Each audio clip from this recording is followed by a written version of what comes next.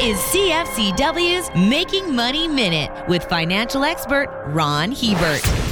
A ransomware attack occurs when hackers steal your computer data and force you to pay to get it back. Such an attack happened to the Colonial Pipeline, which supplies half of the transportation fuel to America's East Coast. It shows how vulnerable our infrastructure is to computer thieves wanting to shut it down. Data leaks are expensive, costing on average $3.8 million each to fix. That is enough to put many small organizations out of business. As a result, the demand for cybersecurity is surging. Experts predict that this market will reach $366 billion by 2028, more than double what it is today. This is becoming one of the decade's biggest investment trends. For more information, listen to our Making Money show with Ron Hebert and Gord Whitehead at letsmakemoney.ca or cfcw.com.